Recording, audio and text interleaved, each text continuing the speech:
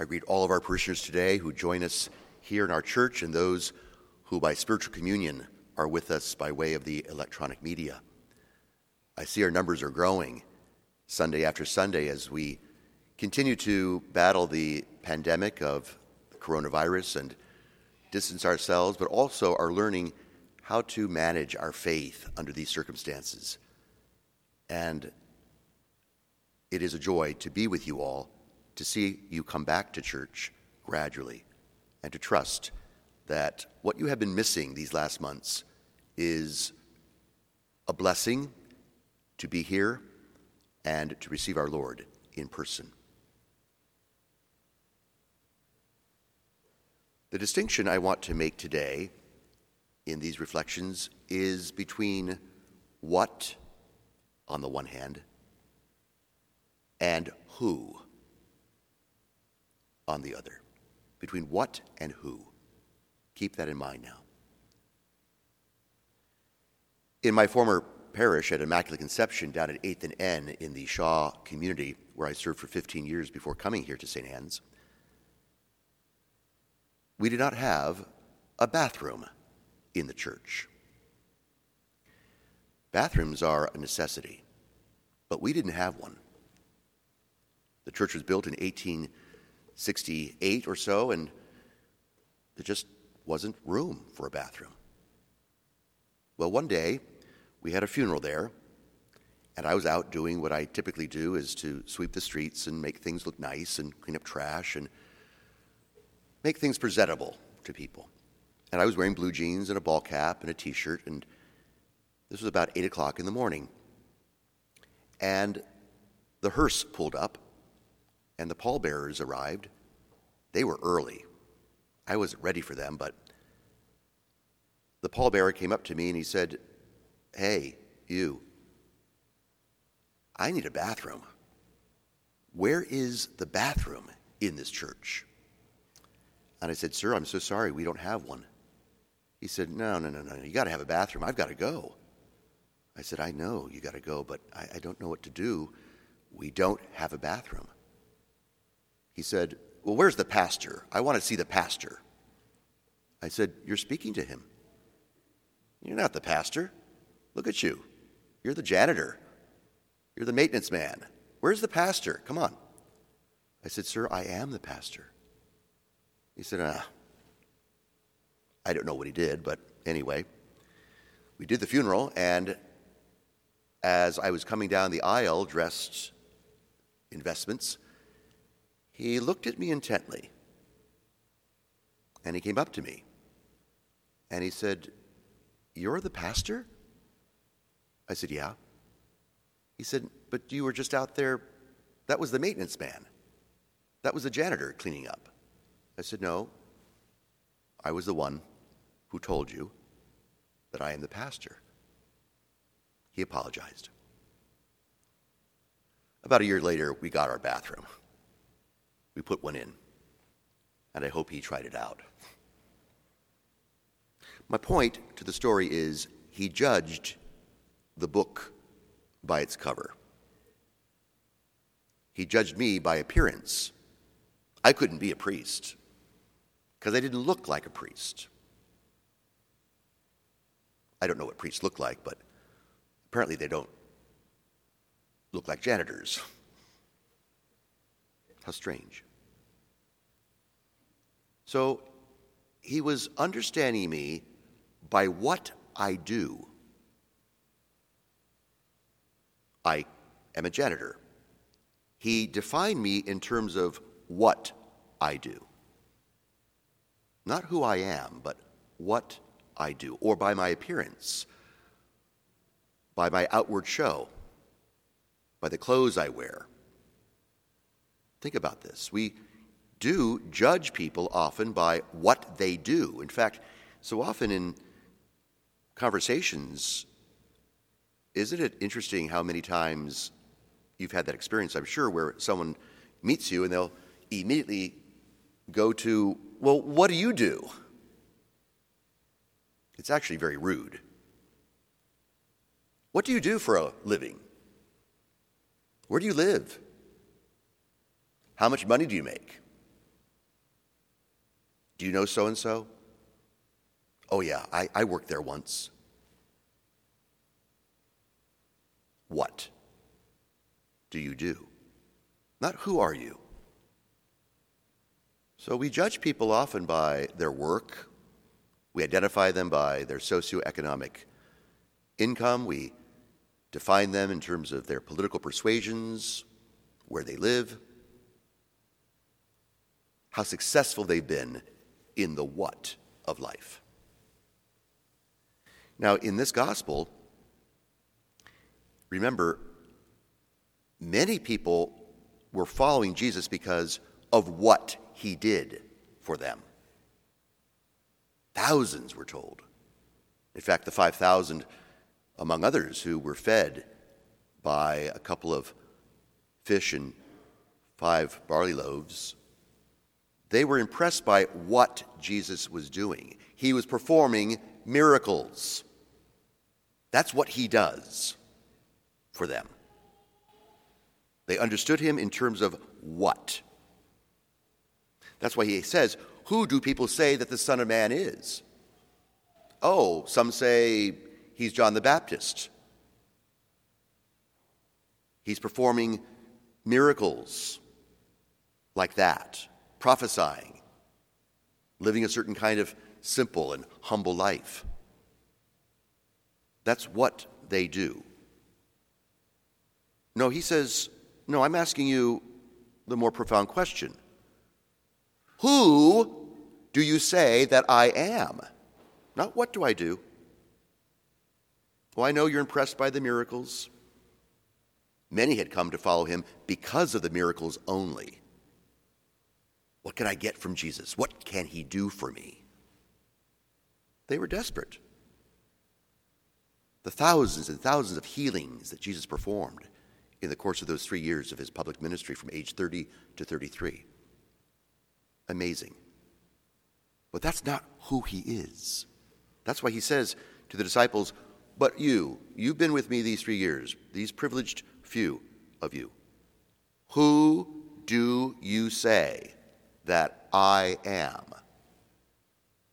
Now remember, in the Old Testament, the name Yahweh means I am. I am who am. So when Jesus uses this phrase to the listeners of his day, who do you say that I am? They're already connecting that he is Yahweh in the flesh. So it's the question of identity. Who are you and who am I? And Peter comes forward. Peter, who is not educated, he's a fisherman of simple means. He's a braggart. He's stubborn. He's proud. And he says, I know who you are. You are the Christ, the Son of the living God. See, no one up to this date has said that. No one has said, you are the Christ, the Christos, the Messiah, the long-awaited Savior of Israel. No one has said this. They've said, he's like John the Baptist, he's like a prophet, he's like a miracle worker, he's a wonder worker, he's a guru, he's a moral man, he has great ethics and virtues and extraordinary powers. But no one has said what Peter says. This is the first time. Now, of course, this gospel is being written in the early years of the church, and they're trying to establish the Petrine authority, that is, the authority of the popes, because it's Jesus who establishes the church upon that first pope, Peter, and says, to you I give the keys to the kingdom of heaven. So this establishes the Petrine authority. But what's important here is that the authority that Peter is given stems from a tremendous act of faith in the most extraordinary acclamation. That you're not just a man, Jesus. You're not just a guru. You're not just a superman. You are God made flesh. This is what the Christ means.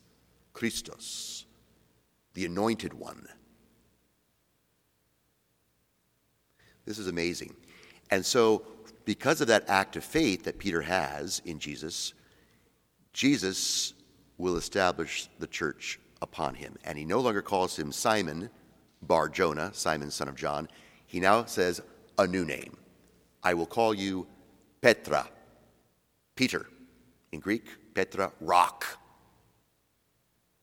The firm, established foundation of faith is not in what we believe, dear friends, but in whom we believe. The difference between what and who. We are Catholic Christians fundamentally, substantially, not because of what we do at Mass or what we do as Catholics, but in whom we believe. Now, this is fascinating because the Mass is fundamentally a personal encounter with the God-man. Oh, yes, there are prayers and music and smells and bells and all the accidents that go into the skeletal structure of ritual, but fundamentally, this is not about ritual.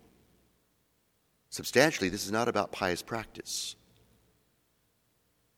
It's about a personal relationship with the Lord Jesus under forms of bread and wine, body to body, blood to blood. The most personal encounter anyone could ever have with God today takes place through, in, and because of Jesus, who does this for us in the sacrifice of his life, death, and resurrection at Mass. The work of God for you, for me, and for all, so that sins may be forgiven. This is why we come. But primarily, it's a personal relationship. Who do you say that I am? At the moment of Holy Communion, you can say, when I present you the body of Christ, when you say amen, amen in Hebrew, I believe. You're saying it with Peter. You're saying it with the apostles. You're saying it with Mary Magdalene. You're saying it with countless millions of saints. You're saying it with 2,020 years of Catholic Christian belief. You are the Christ, the Son of the living God. This is why Holy Communion, friends, is so important. And it must be taken so reverently, with humble hearts, but with great faith and conviction that what I receive is not so much what, but who. I receive the living God in my body, in my soul. Is that not amazing? Can you say that with Peter? You are the Christ, the Son of the living God. And if you can, then that is a revelation to you. That's a gift from the Holy Spirit, because the world does not see it that way. They see a wafer, a piece of bread, a sign of our fellowship together, and maybe a symbol of unity and community and humanity, and that's all good. But it all pales by comparison to who this is, not what this is. You receive Jesus Christ, the Son of the living God. And in a moment as well, when we profess the creed, it's not what we say, it's in whom we believe. Notice the structure of the creed, the profession of faith that follows in a moment. I believe in God, who is the Father. I believe in Jesus, the Lord, the Son. And I believe in the Holy Spirit. These are three persons. I believe in persons. Persons are identified by who, not what. So the whole Mass is this beautifully orchestrated personal prayer of our Lord before his Heavenly Father. And we get caught up into that by power of the Holy Spirit to adore, to glorify, to worship God, and to receive the body and blood of his Son. It's who, And if there's ever any doubt during these difficult times when it may be a challenge to your faith, you're wondering, you're anxious, you're upset, you're frustrated with all that's been going on all around you, the economy, politics, racism, just to name a few of the issues that are constantly barraging our minds and hearts, stand back, take a deep breath, and let the Lord ask you again the question he asked to Peter. Who do you say that I am?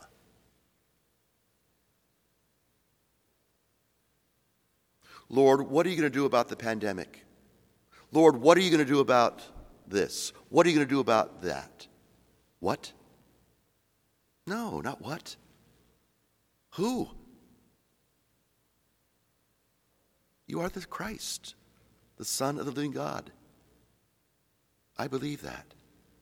And once I believe that, once that takes Petra, rock, within my soul, see, I can stand firm, not only with Peter, but within myself,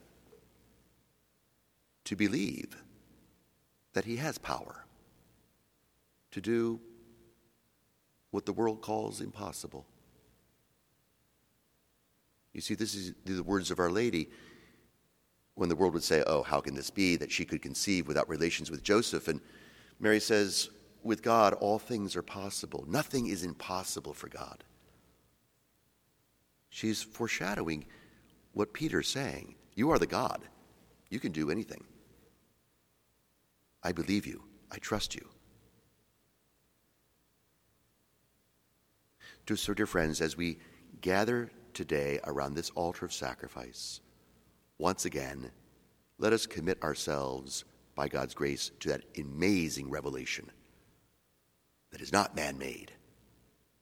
No, it's God-given. That this God-man Jesus is truly divine, truly human, Son of God, Son of Mary, and the Christ, our Savior.